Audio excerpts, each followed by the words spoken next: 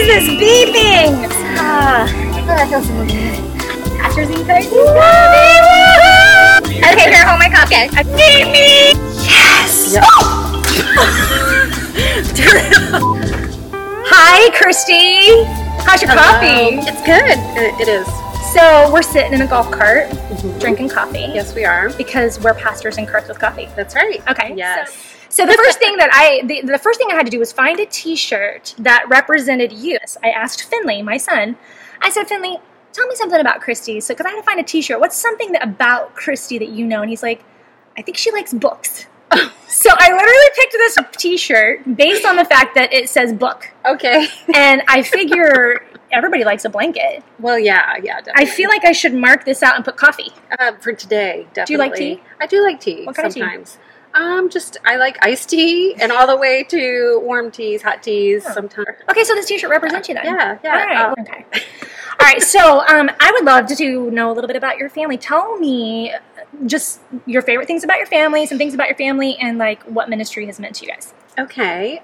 Favorite things about my family. Well, first, my husband is Corey, and we've been married for 27 years, so it's a long time.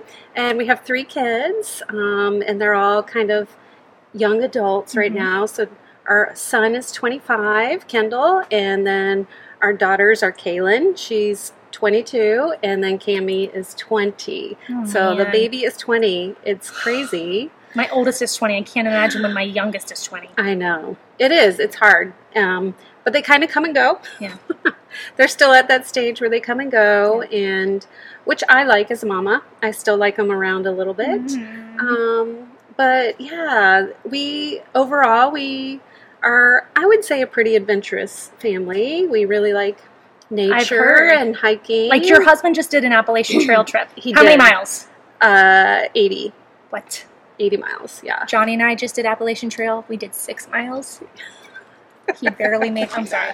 Okay, so 5 quick questions. This is like a quick intro into Christy. Pepsi or Coke? Coke. Yes. Yeah, of dogs or course. cats? Dogs. Yes. This is, would you rather a week on a cruise ship or a week on the Appalachian Trail? I would say the trail, as long as there's hotels to sleep in at nighttime. Yes. Yep. Movies. James Bond or You've Got Mail. You don't I'll get to go say with that. James Bond. Yes. Yep. High heels or flats? Oh, flats. Yes. Yep.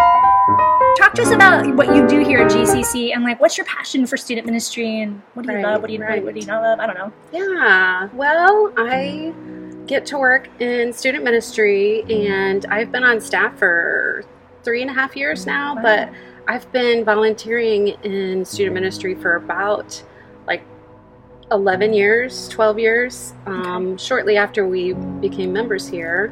And I just love students. I just love seeing their lives transformed and just putting into practice the things that they learn.